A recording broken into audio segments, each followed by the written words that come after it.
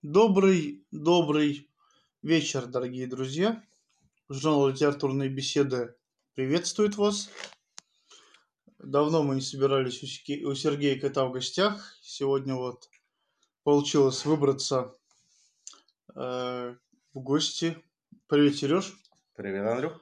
Будем разговаривать мы обо всем. Как, в принципе, обычно, у нас нет каких-то особых тем. Ну вот, как-то так. Начнем, наверное.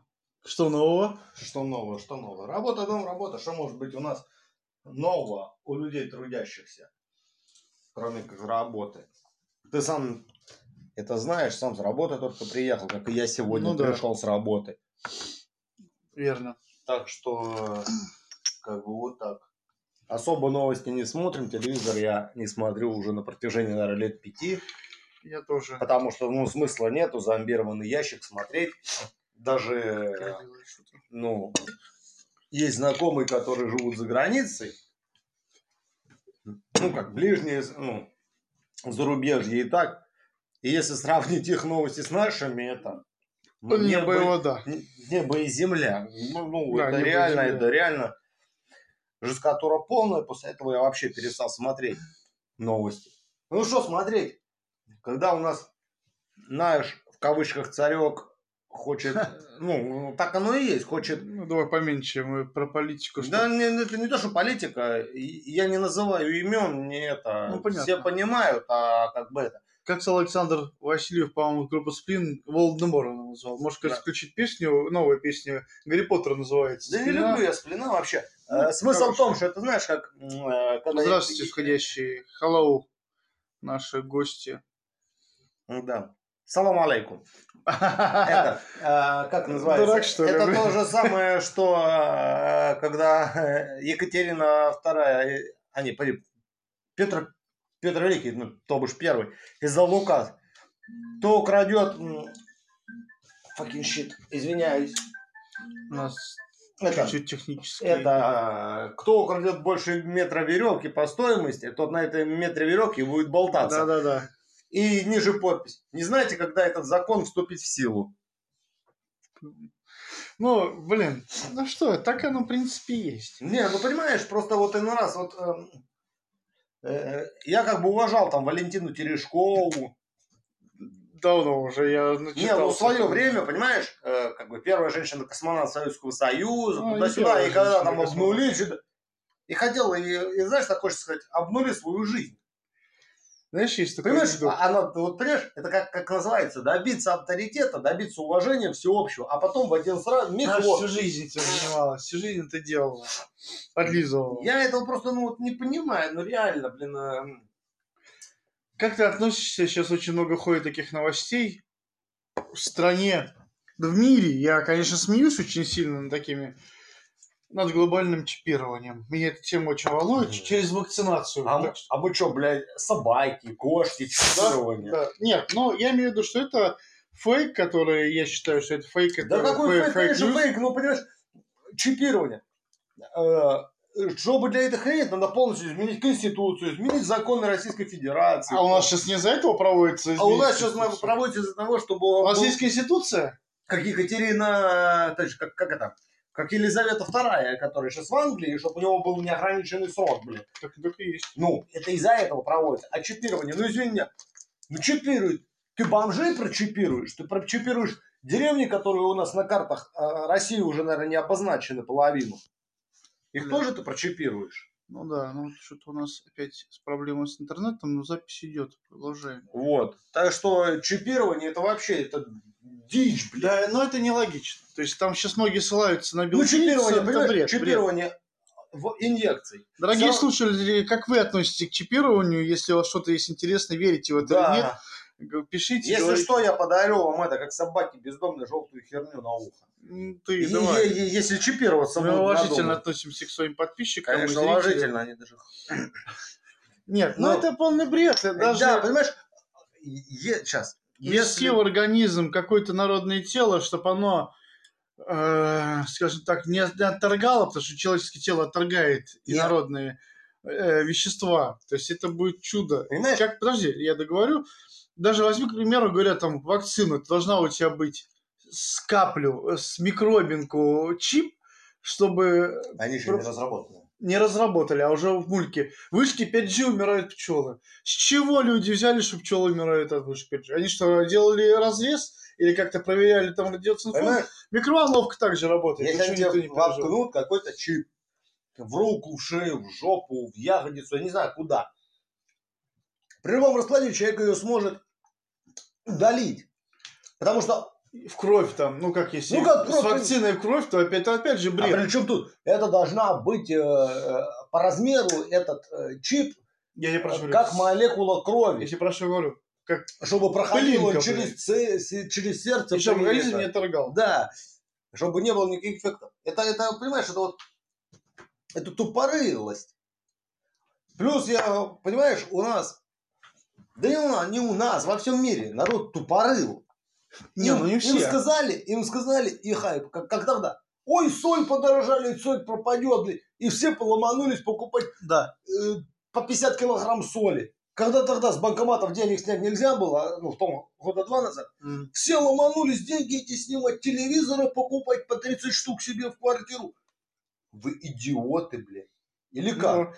Нахрена я буду биться в банкомат, если у меня, допустим, 1 000 000 рублей, или там 10 миллионов, 100 миллионов рублей.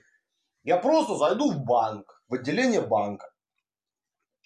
Скажу, я хочу снять деньги. Сколько? 100 миллионов. У нас сейчас нет. Через сколько вы их сможете мне подготовить? Ну, пожалуйста, заранее за большую сумму говорить. А говорит, через неделю. Через неделю вы их сняли, да. Мне их выдают, я говорю, я хочу их, ну, там, не в рублях, допустим, в евро получить. Ты имеешь право в доллар, ну, в пересчете на валюту. Они мне их выдают, я говорю, сколько стоит у вас ячейка в банке? На год, там, допустим, 10 тысяч рублей. Я 10 тысяч рублей плачу, спускаюсь вниз в эту ячейку свои деньги. Пук, закрыл. И ушел домой. Это я тебе сейчас как-то... И все, понимаешь, у нас люди какие-то... Что я разговаривал? Вот наш незыблемый Волан-де-Морт. ВВП, да. Блядь. Вот если его не будет, а кто? Я говорю, блин, его не было. Говорю, кто был? Говорю, вообще до того, как он пришел к власти в этот ППВП, блин, его никто не знал. Просто предыдущий сказал, вот мой наследник, все. Нет, но он же там светился, как не знал. Охранником, ёпта, светился. Заебись. Каким охранником? Да? Он был КГБшником. Он у Ельцина был личным в охране. Он был КГБшником. Был. Разведчиком. Блин, ты понимаешь, он уже в то время не работал там. Он был у него в охране. Не буду ничего говорить. Ну, я тебе говорю, я по этому поводу интересовался. Ну, как бы проверял источники. Ну, и суть. Или как одна сказала, говорит, если мы сейчас уберем всех депутатов, типа своих, то бандиты придут к власти. Мне так смешно, блин, стало. Это... А у власти еще кто стоит? Ну. ОПГ? 90-х? Не, ну я вообще говорю. Или это как одна сказала, говорит, макарошки всегда одну сумму стоили, макарошки.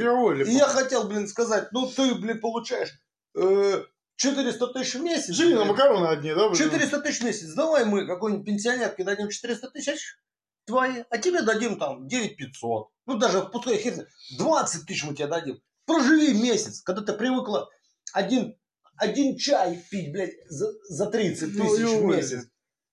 Нет, их до хрена таких. Да. Одна сейчас маханула, давайте уберем материнский капитал. Серьезно? Не слышал. Ну вот я читал. Ты вообще вот, ну, понимаешь, уже у людей вот смотришь, он приходит, он худющий, скелетик такой какой-то там, блядь, ветром сдует его. 2 года проходит, у него голова что жопа, блин, в телевизор не вмещается. И он сидит, блин, министр труда, блин. Видел. Ну, хайло, как у доброго хряка, которого нассало пустить. Ну, как в фильме Зеленского «Слуга народа», это что... Не знаю, я не смотрел президент сериал. Украины. Ну да. Сериал там 4-5 есть такая замечательная фраза.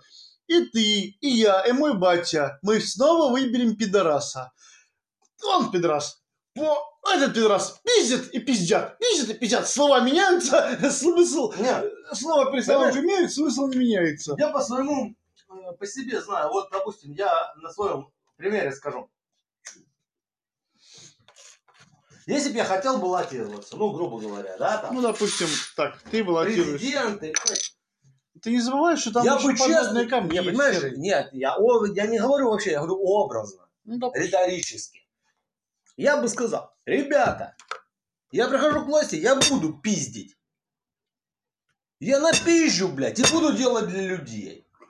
Честно, меня бы только, блядь, за одну честность выбрали, потому что я бы реально сказал людям, что да, я буду пиздить. Потому что, понимаешь, ни один человек в мире, который пришел, грубо говоря, к абсолютной власти над... Экран потух. Да это над народом, ну, Есть над какой-то этой.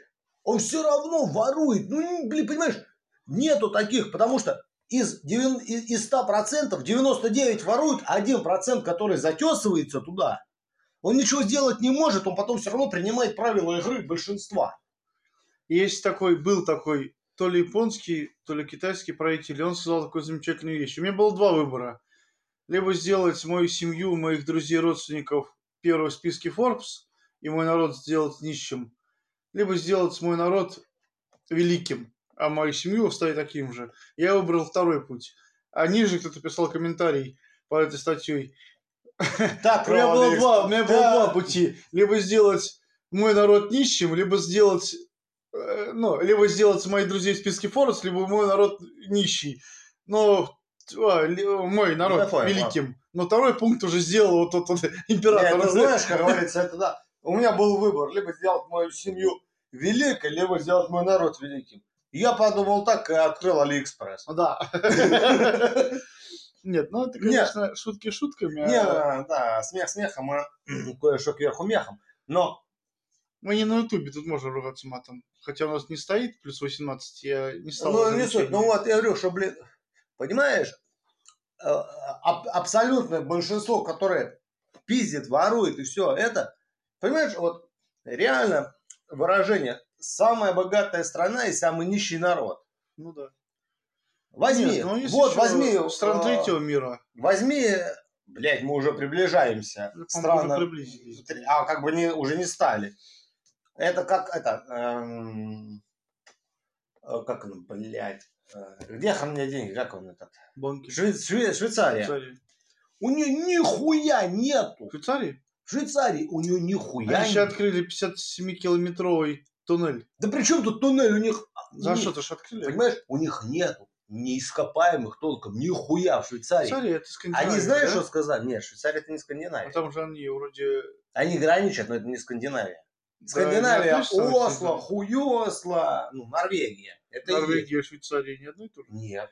Блядь, мне ради интереса, не в обиду. Блядь, авария. Дорогие друзья, присоединяйтесь к диалогу, пишите хоть комментарии, чтобы мы знали, что вы нас слушаете. И нам будет очень приятно, это, конечно. Швейцария так основана. Какой-то... Дорогие друзья. Цюрих. Ага. А это Осло, блин, Норвегия. Ну и суть. Они просто сказали, что мы умеем хранить ваши деньги, блядь. И на этом они зарабатывают. Даже во Вторую мировую войну, когда наши деньги с СССР были в Швейцарии, ну, определенные вклады, после войны их выдали с процентами, блядь. Ну, это же банковская хуйня. Ну, я тебе про что базарю, что все люди, а у нас, блядь, где, не помню, в Китае или в Японии, почти сходу, в Японии, по-моему, там эти полезные ископаемые, там что делится, это, а у нас сказали, блядь, как же это, блядь, сказала баба, я не помню, как ее. Это Хуйненко, Матвиенко, блядь. У нее, блядь, завтрак стоит, чем столько, сколько я, блядь, за неделю продаю, столько у нее завтрак стоит. Ну, не суть. А у нас сказали, это не государство нам должно, а мы должны. Да. Ты знаешь, как сказала Маргарет Тэтчер, ты знаешь Маргарет Тэтчер? Конечно. Которая умерла там в 90 какой-то год, блядь. Ну, не суть. Она сказала, надо менять депутатам, как пеленки, у новорожденных детей. И правильно она сказала, потому что она сказала, говорит, у нас думают, что бюджет складывается из денег с импорта, с экспорта, всех херня. У нас деньги, бюджет из налогоплательщиков. Из налогоплательщиков. И что говорила Маргарет Тэтчер? Без налогоплательщиков государство рухнет. Потому что львиную долю, 90% это составляют налогоплательщики. А у нас, блядь, почему-то думают наоборот. Вот, понимаешь, тут двоякая ситуация. И ну раз я горжусь, блядь, то, что в России наш народ страдал всю жизнь там вои. Толком мы, если и нападали, то было это очень мало. Было, но мало, да. Очень мало, блядь. В основном мы оборонялись, блядь. Но суть в том, народ сильный, народ страдающий. Это, блядь. И всю жизнь мы страдаем. И страдаем хуйней в последнее время. Не это, а хуйней страдаем, блядь. А в других странах, блядь. Вот у нас, ко мне домой сейчас залезь, я возьму нахуй с двустволки, блядь, уебу. И меня лет на 10 закроют. Они по мутикальному не понимают, наверное. Нет, и меня закроют. Я уебу закроют. А в Америке, блядь, у бабы машину угнали. Отъехала на 10-литровую машину, она успела 2 раза выстрелить. Застрелила водителя, приехали менты. Ребенок в машине. Это ее частная собственность машина. Они сразу, пук. Там написали бумажки, пришла в суд 15 минут, вы оправданы, идите домой. Другой это. Зашел к нему на территорию соседа, он говорит, выйди. С моей территории, это моя частная собственность, выйди. Он, я не выйду. Он зашел домой, достал кольт нахуй. Застрелил его, блядь. Менты приезжают, что? Говорит, я ему предложил выйти с моей территории, это моя частная собственность. Я не хочу его видеть, не хочу с ним общаться. Это моя частная территория, за какую я плачу. Застрелил? Нихуя. А у нас, блядь, ты будешь в драке, тебя, блядь, 15 человек будут пиздить, блядь, резать ножами. Ты одного завалишь, и еще тебя, блядь, 10 впаяют. Да. Потому что это... Наша любимая страна. Это... Я люблю свою идиотизм. страну. Я люблю свою страну, я и люблю свое государство. И я думаю, со мной очень много людей согласятся. А как ты относишься в Соединенные СССР? Ну, подожди, я сейчас скажу. Я отношусь... Да подожди, ты Я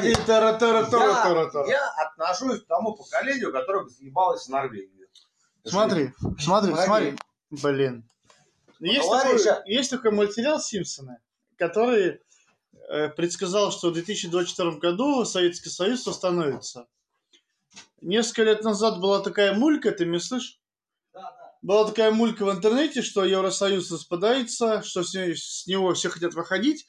И на смену должен прийти, Советский Союз. И вот пошла сейчас несколько уже...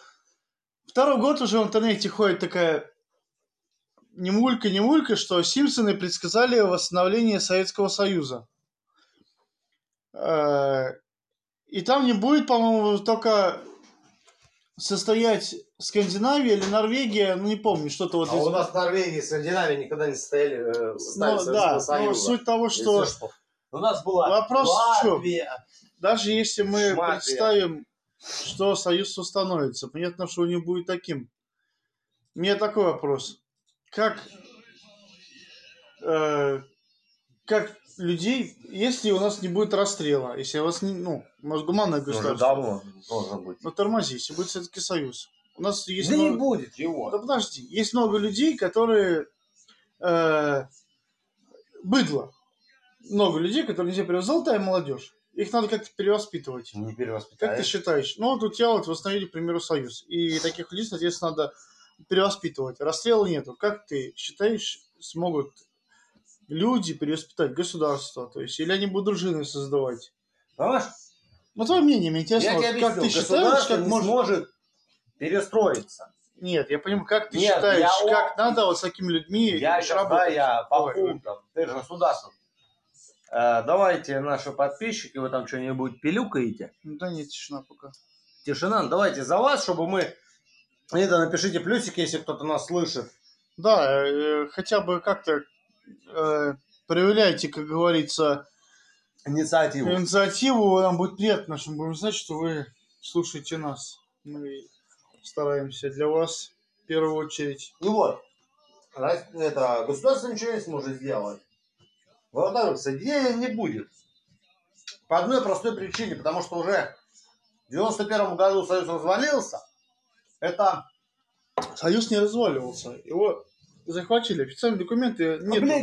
Никто не писал. Я говорю тебе, никто не подписывал документы о том, что... Беловежская пуща. Смотри, ты родился в Советском Союзе? Да, И 82 я. год. Государство новое. Ты документы Я в старом переоформлял? государстве. Да, ты документы переоформлял на гражданина Российской Федерации? Ну, у меня гражданин Автоматически перешел. Да. Нет, это по Конституции ты должен права свои отказаться от старого, перейти на все эти Понимаешь, мне было, ты можешь это сделать перед тем, когда у тебя совершеннолетие. А мне было 4 года. Сейчас нет. 4 года до совершеннолетия у тебя автоматически переходят права. Ты тоже почитай Конституцию для начала. У тебя, когда нет тебе 18 лет, мне 14 лет, если до 10 лет, до скольки да ни у кого нет. автоматически. Даже люди, которые Ну, рождены там позже. Что воссоединения не будет по одной простой причине, потому что у всех сейчас стран уже сформировался свой, определенный тоже менталитет, как сказать, да? А золотая молодежь, я тебе объясню. Золотую молодежь уже не перевоспитать, понимаешь? Есть определенные случаи среди миллионеров, которые своих детей воспитывают как надо, которые не заставляют, извини, за 5000 рублей пить мочу на улице кого-то, да, выпей или сделай, или не ездят по тротуарам, блядь. Есть, но таких мало, а в основном они... У меня, блядь, зарплата, грубо там, допустим, 30 000 рублей, а она за 1000 баксов все трусы 3 веревки на пизду покупает. Ну, извините, о чем тут может быть, блядь, речь? Меня вот это, понимаешь, вымораживает. Она, да я, хуя, да мы. А кто ты, блядь? Кто ты? Добился успеха твой папа, твоя мама, твой дед или твоя бабушка? Ну, правильно. А ты, блядь, кто? Ну, кто? Мразь. Мразишь, зачем ты в пальцем лазишь? Ну, блин, ну реально, вот, понимаешь, это уже на уровне генетики отторжения. Если бы мне такой мудозвон в армии попался, я бы его задрочил по полной программе. Он бы у меня с золотого очка не слазил. С хрустального замка. Он бы просто этим кирпичиком у меня все очко пока не блестит. Не, как бы... Все равно. Ну это без про... грубости. Это какая ненависть? Это не ненависть, это просто констатация факта. Без грубости, говорю. Они тут уже реально до такой степени прихерели. Вот недавно смотрел, это племянник ректора МГУ умахал в Москве на рендровере по тротуарам в центре Москвы ехал. И что, пришли менты? Да, я раскаиваюсь, это 5000 штрафа, ни права не отняли, ничего. А он ехал 4 километра, блин, по тротуарам, люди от него шугались. И это нормально. В Союзе он бы уже поехал на Магадан деревья лобзиком валить. И он, и его дед, который попытался бы за него заступиться, и директор МГУ. Это же была херня.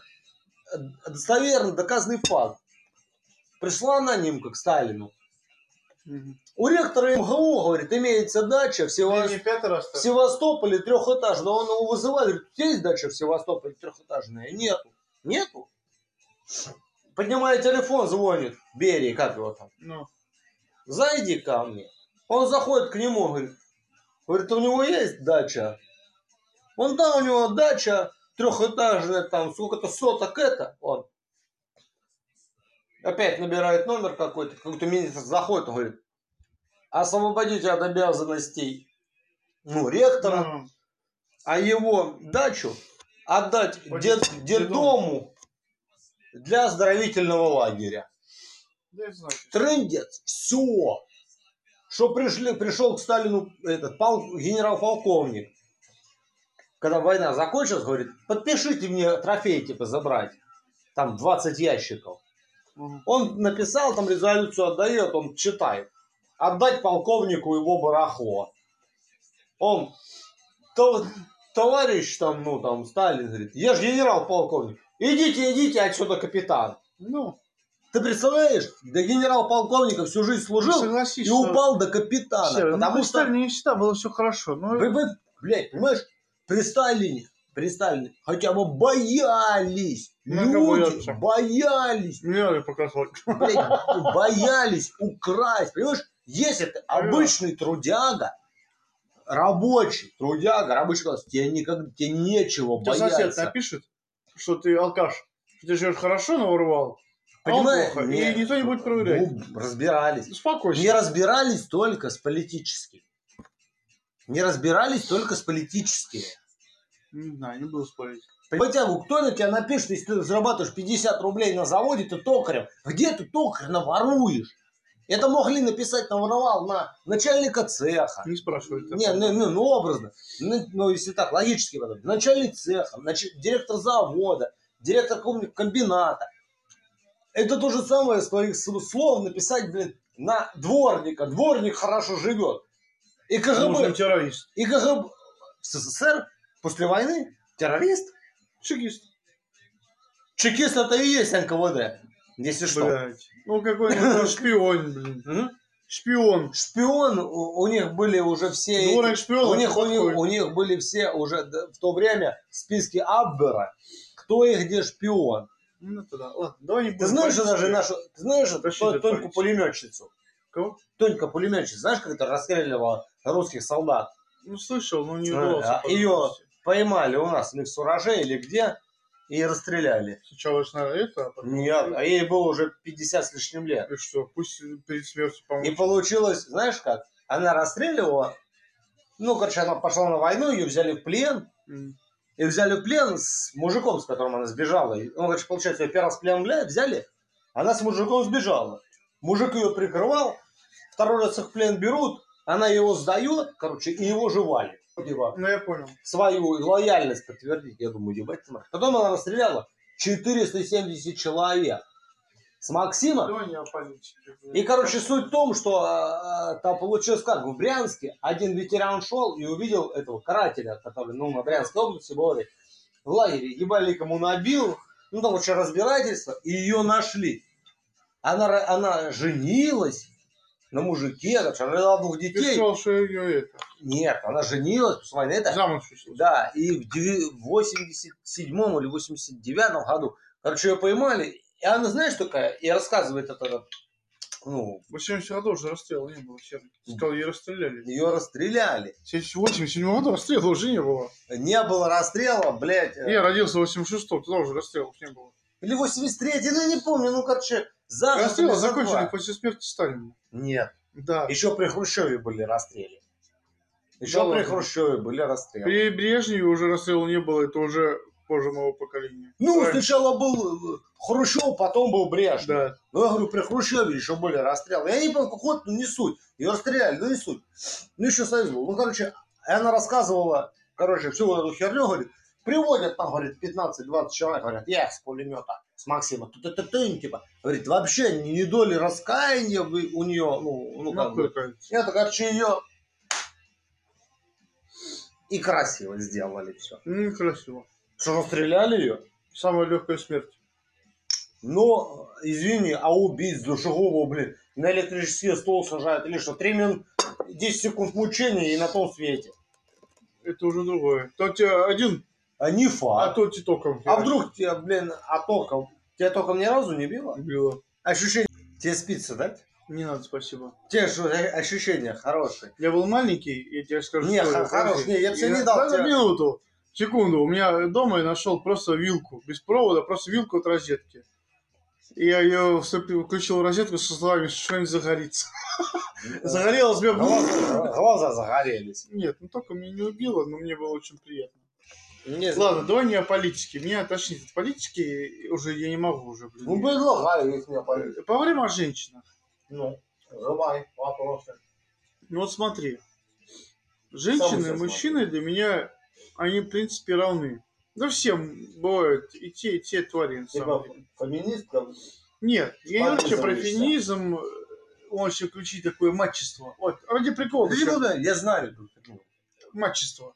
Ты не сейчас феминистки, Наталья, или как-то там. Которые писаются просто так в штаны. Нет, я феминистка, я имею право. Да, нет. Блядь, ну если бы феминистки 8 марта не прошли по параду, у нас бы сейчас женщины были как в Саудовской Аравии, на улице без мужчин не могли выйти. Почему? Союзной херни не было. И феминизма не было. Блядь, не про про Саудовскую Аравию. А причем про Арабские Эмираты. У них женщина под запретом. Понимаешь, мне эти Эмираты, что шли, что ехали, а нет, два локтя по карте. Причина, почему был праздник 8 марта? Это Международный женский день. Почему он женский день? Да мне вообще плевать, я не Как женщина. ты сейчас говоришь? Я тебе объясню. 8 марта Клара Цеткина, Роза Люксембург пошли там по Америке, не по Америке. У них было 2 требования, что женщинам дали право работать по 8 часов, они работали больше, чем мужчины, и женщинам дали право голосовать. Но сейчас, когда я спрашиваю одну из женщин, они вообще, блядь, голосуют или работают? У них есть право голосить только.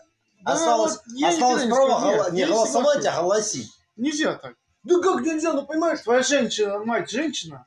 Понимаешь? Моя мать. Но моя Она мать... в первую очередь женщина. Не, понимаешь? Моя мать женщина, да. Но моя мать никогда не требовала, когда с мужем, с моим батей встречалась, мне говорила, купи мне, блядь, айфончик 10. Так, это ты подари уже мне, опять про блядь, золотую молодежь начинаешь. Блядь, это сплошь да рядом. У меня жена не просит Блядь, у нас был телефон, понимаешь, из 100% есть исключение в 10-15%. Остальные 75%. Дай мне айфончик, а ты мне что? А я тебе писечку. Нет, Серый, все наоборот. Да не нихера Просто наоборот. нам показывают больше вот этих мразей. Да, блядь. А женщин... Я на своем опыте могу тебе сказать. На своем реальном опыте. Блядь, ну это единичный случай. Единичный. Меня 3 раза от свадьбы вот эта вот херня откидывала. 3 раза. И какой единичный случай, когда ты приходишь, она говорит, давай свадьбу строим. Ну, давай. же женщины, они такие меркантильные твари, блин. Да. Нет. А сейчас Нет. на данный момент Да и сейчас. процентов 80 такие и есть. Но не 80. Просто 8. мы их больше видим. Ну, мы просто... не видим нормальных. И у мужиков такой предел. Сиськи маленькие, писька слишком, блядь, расширенная, ноги кривые, уши торчат, блядь. Она хоть не такая любящая, а она хозяйственная. Блядь, понимаешь?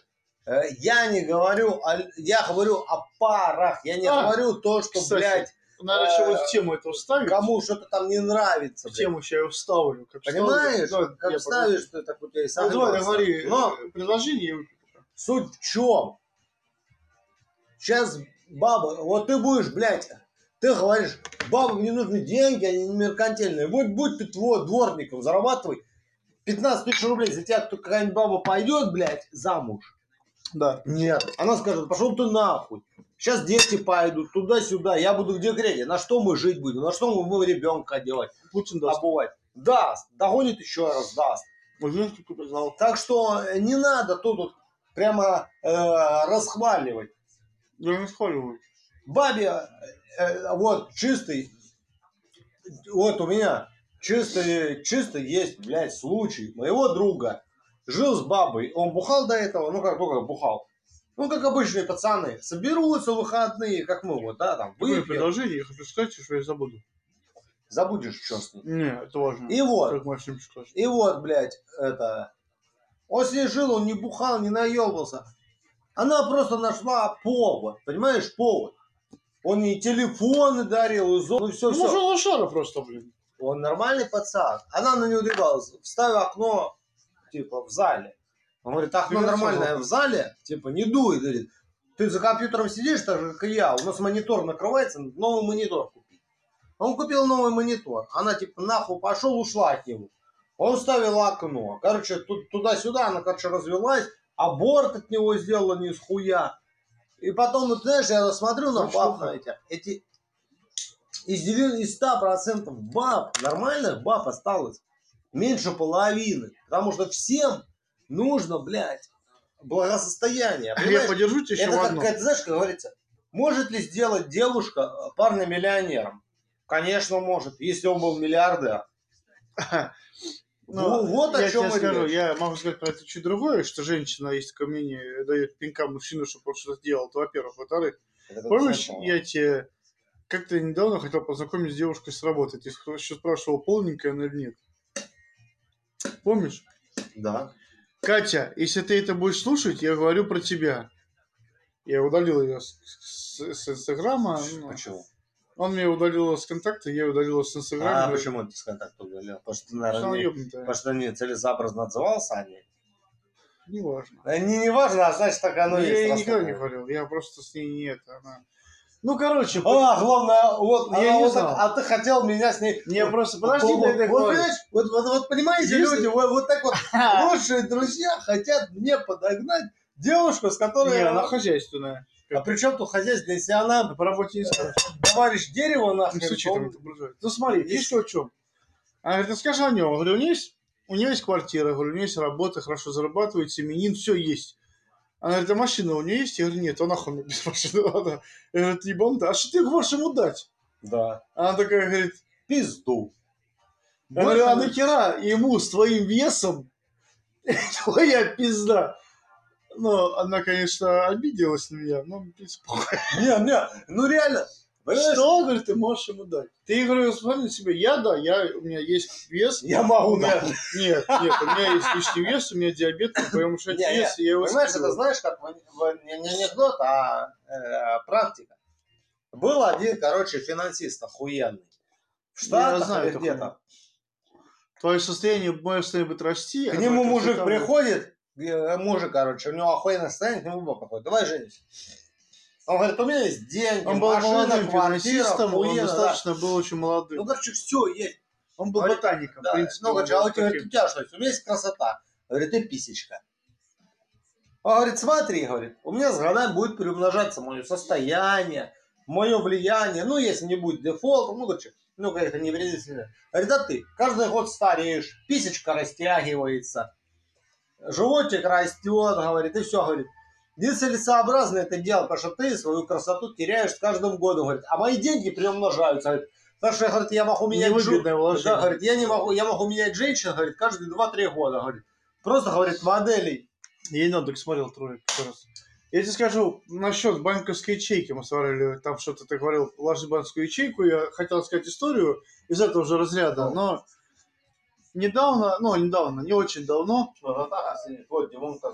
один то ли японский, то ли корейский, то ли китайский, короче, азиат.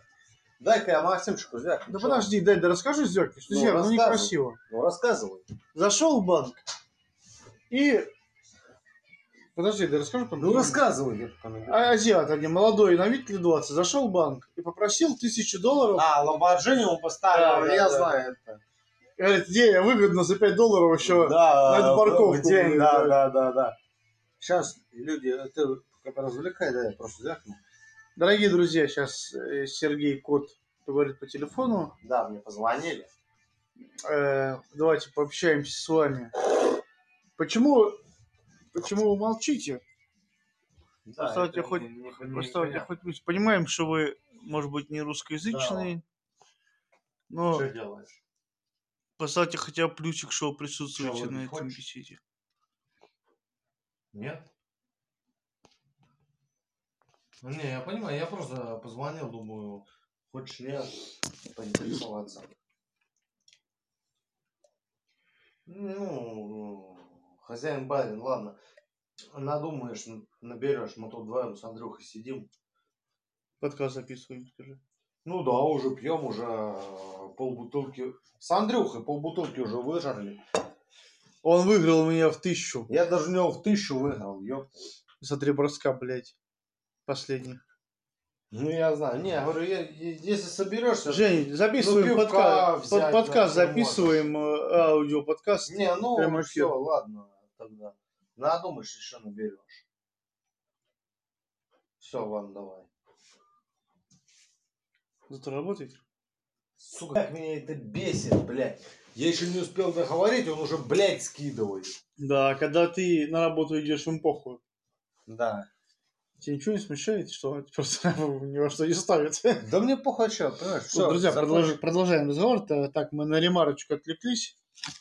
Да, давай еще сейчас один вопрос поговорим, а дальше у нас уже разговоры будут чисто не студийные, собственные. Присоединяются люди. Ну, присоединяются, они даже не хрюкнут. Нет, ну, а если люди англоязычные... Да, ну, а как могут англоязычные слушать? Вот, понимаешь, это тоже абсурд. Ну, может, там они знают язык. Это абсурд, но все равно, если люди знают язык, они слушают, и их просят поставить там плюсик или смайлик, то, что они слушают, они этого не делают, но это, ну, знаешь, это как бы да. огород в камень. Сегодня нам поставили 2 сердечка. Большое спасибо, Биота. Где? Thank you. Спасибо. Биват-то присоединяется. И это тоже присоединяется. Что, слепой совсем?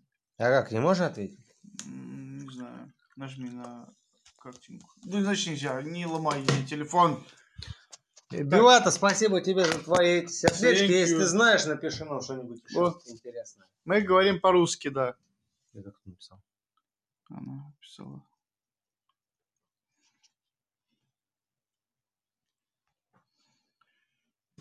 Так. Спрашиваешь, о чем она хочет услышать? Она спрашивает, что за язык? Раша. Русский?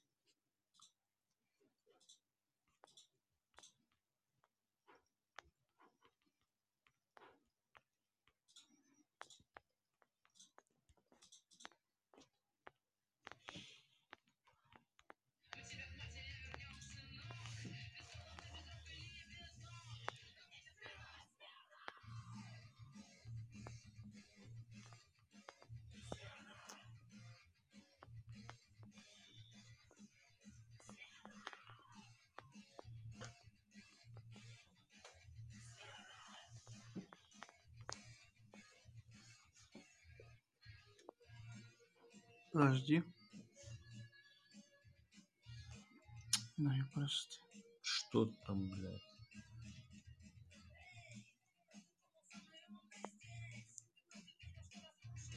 Да как копировать? Ну, ты отправить нажми просто.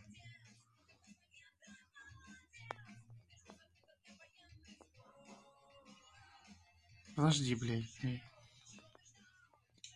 Минуту.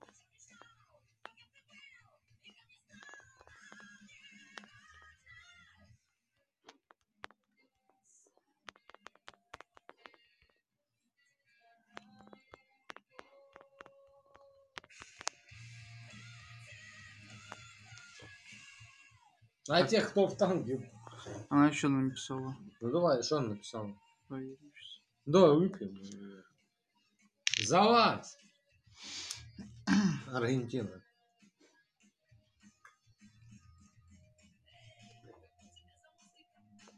Просто загоняю, чтобы сказать привет. Распространение любви, сочувствия, безопасности. Почему нам сочувствовать? Я ему посочувствовать. Нет, ну это переводчик, ты не забывай. Нет, понимаю. Нет, надо еще поиграть. Так неинтересно, надо сидеть и кидать что-то.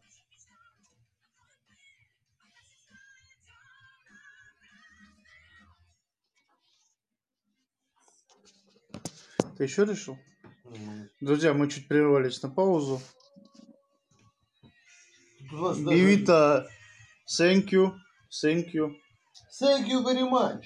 Thank you very much. Мы русские друг друга не обманываем. Общаемся.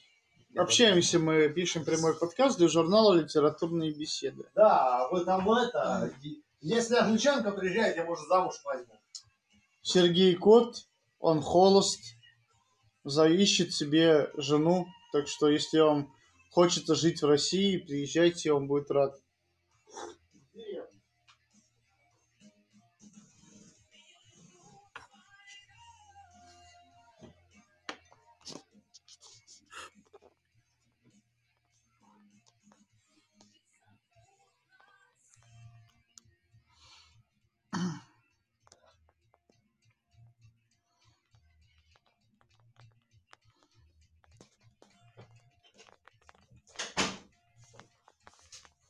Ну, что там у нас? Напишу. Взял кубики. Нет.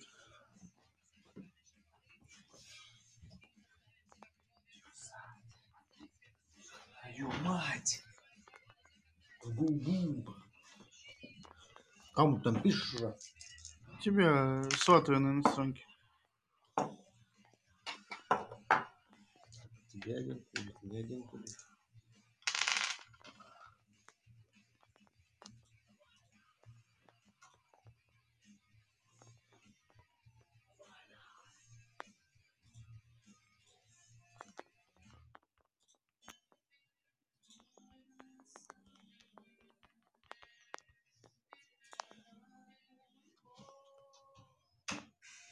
Чисто постебаться. Знаешь, шутки шутками, а вдруг повезет. Да, кидай. Может быть, у тебя один выпало? Ну нет, я просто еще не кидал. Кто ж кидал? Блин, да, ты первый будешь кидать. Да, мы разговариваем на русском языке, мы живем в России, мы русские, и меня зовут Андрей Агнияр. У меня журнал есть «Литературные беседы», с какого мы сейчас ведем прямую трансляцию. Мы собираемся с Сергеем Котом регулярно, по мере возможности, наверное, так будет правильно сказать, и вот общаемся на разные темы. Очень приятно, что проявляете вы Да, только, девушка, свое скажите, внимание. откуда вы? Точнее, спрошу. 5. Я 50 набрал. Сейчас, подожди. Бивита. Что написала? Ну, что написала?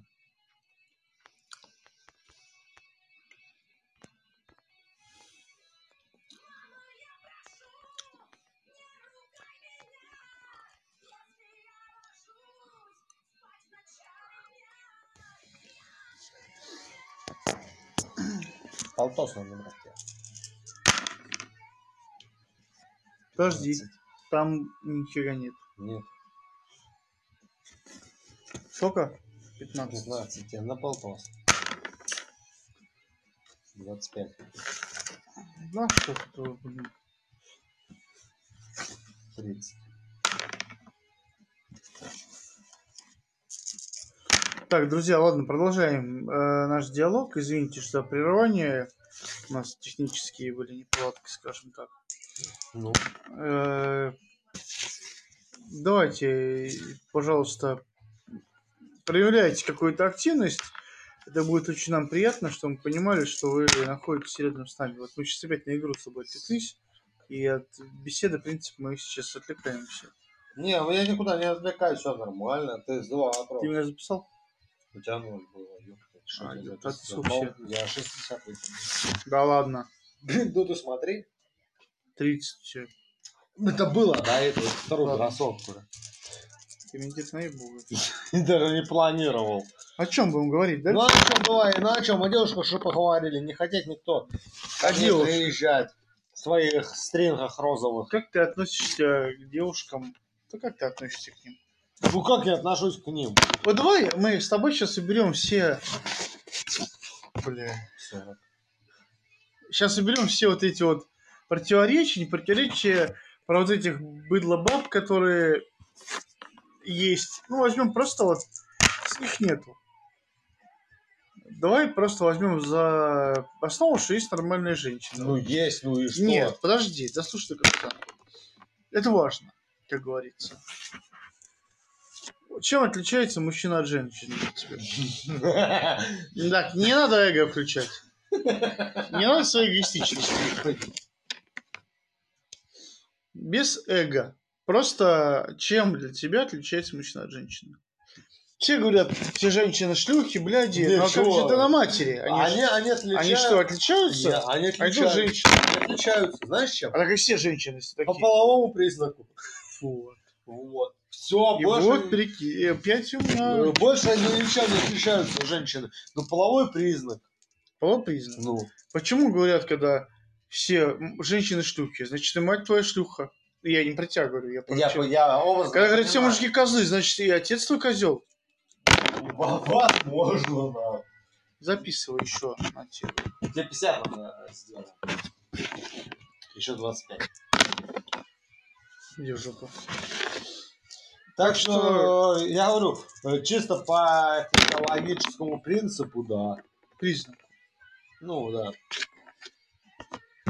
Так Ну, что... дорогие друзья, проявляйте активность. Вы что-то вообще замолчали. Ой, уже не знаю даже, о чем можно поговорить. Можно много о чем на самом деле, но политику трогать не очень хочется, а все остальное как-то стало обыденным. Да. В России... Все мы, наверное, закругляться будем. Да, я вам скажу такой секрет, что в России Я не скажу, Кроме что... балалаек и медведей, есть еще хорошие люди. И вот. Да, очень много хороших людей. Это, во-первых... И я, кстати, жду жену с Норвегии. Норвежки, приезжайте, я вас люблю. Типа американка, блин. Не надо мне американку, мне норвежку. Я люблю холодный климат, а главное, чтобы у нее было горячее тело. Горячее сердце. 50. Ну. Ты больше нет не будет, да? Нет. Я вам так скажу, дорогие друзья. Я сегодня прочитал замечательную статью. Я вам расскажу вкратце, и будем закругляться потихоньку. Как американец прожил в России 3 года, и была статья, почему он перестал улыбаться. А улыбаться он стал всем подряд. Он перестал улыбаться на каждом шагу. Что ты... И причина была таковой, что он понял, что в России люди не раздаривают свою улыбку направо-налево. Только близко. Нет, дело не в этом. Дарить кому-то просто улыбку ради галочки, он сказал, что я не считаю нужным. Почему русские улыбаются искренне? Это, может быть, не очень часто, как хочется. Мы улыбаемся близким, мы улыбаемся любимым людям, домашним животным. Мы можем улыбаться там при входе при какое-то заведение, да. Но запомните, русский никогда не будет просто дарить свою улыбку. У русского улыбка выходит из души. И каждый человек, который русский, настоящий русский, он с душой дарит свою улыбку, дарит свое счастье, дарит свою любовь. Каждое слово русского человека, оно выходит из души. У нас нет такого. Мы не знаем иностранных языков, но мы умеем разговаривать по душам. Это больше, чем знать иностранные языки. Если кто-то из вас скажет мне, что я умею разговаривать по душам, я приглашу его в Россию, я заплачу ему на проезд, и просто, чтобы он со мной поговорил по душам. И я хочу посмотреть на этого человека. Но если этот человек не сможет поговорить с ним по душам, то он оплатит свой проезд потом сам. Это будет пари. Самое честное пари, которое я когда-то видел или знал. Но я не знаю, если есть за границей такие люди, которые умеют разговаривать по душам, я готов просто им пожать руку. Это... Я вам объясню, что такое говорить по душам. Это когда ты говоришь о какой-то ситуации в жизни, и ты плачешь. Когда ты говоришь о рождении ребенка, ты плачешь. Ты говоришь о каких-то проблемах, бросила девушка или парень. Мы живаем по несколько лет или что-то в этом роде. Нам проще поплакать на самом деле. И мы не плачем мозгом или головой. Нет. И не телом. У нас душа плачет. Я не знаю, как вам это объяснить. Когда плачет душа, плачет все тело. Запомните это раз навсегда. Когда вы поймете русского, я пожму вам руку. Я напишу про вас... Да, я с радостью пожму вам руку, я напишу про вас сюжет, я сниму про вас видео. Кстати, я говорю. Еще один человек присоединился. Я еще раз говорю, когда они поймут русского, тогда весь мир перевернется. Так что давайте, ребята, давай еще чуть-чуть поговорим. Давай хотя бы... хорош. 7 минут. Заканчивать. До часа дотянем. Человек присоединился, чтобы не было некрасиво. Да, просто мы не пафосные, не показные люди, так скажем. Да, но есть у русских очень много. Наверное, это будет наш следующий подкаст. Мы поговорим про русских. Мы расскажем вам русских, о поведении русских. Многие иностранцы, когда приезжают в Россию, они очень сильно меняются. То есть в Брянске мы живем, город Брянск, город Карачев, приехало очень много, я не знаю, афроамериканцев, наверное, так правильно сказать, негров. У нас так принято их называть. И я не хочу никого оскорбить. И это люди... У нас было много случаев, когда в Брянске, моем городе, этих людей задерживала полиция и отсылала обратно на родину за продажу наркотиков. Депортировала за продажу наркотиков. Кстати, такой был случай в одном институте, мне друг рассказывал. Вот, так что я вам скажу, у нас мы не умеем, говорю, еще раз повторюсь, запомните фразу, мы не умеем говорить на разных языках, мы умеем говорить по душам. Это больше, чем знать другие языки. И это очень сильно. Я не хочу хвалить себя, не хочу свою нацию хвалить. каждая нация прекрасна.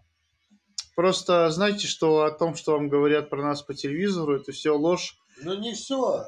Большинство, Ну большинство, но не все. мы Все не очень может добрые, быть. мы очень добрые люди, мы также помогаем людям. Мы очень долго запрягаем, но быстро едем. Послушайте наши песни, послушайте, посмотрите про нашу жизнь. Про нашу жизнь послушайте, я думаю, вытер от меня руку. Вам будет просто интересно. Подписывайтесь на наш канал, я буду очень рад. Приезжайте ко мне, девушки, с Норвегии, я вас люблю. Приезжайте в Россию. Если вы реально захотите приехать в Россию, напишите сообщение. И мы вас приютим к себе. У меня, опять же, лучший друг Сергей Кот. Он холост, он ищет себе жену. У него есть свое бунгало, большой заработок, мани. Большой заработок, как ты загнул. Средненький. Миленький для у нас разные Штатов. ценовые эти. Да, так что, да, и цены разные. Так что для России у тебя хороший заработок. У меня, в принципе, тоже. Так что, друзья, девушки... Да, ну не стесняйтесь, я синий. Всем хорошего общения. Большое благодарствие вам за то, что вы посетили наш аудиоподкаст.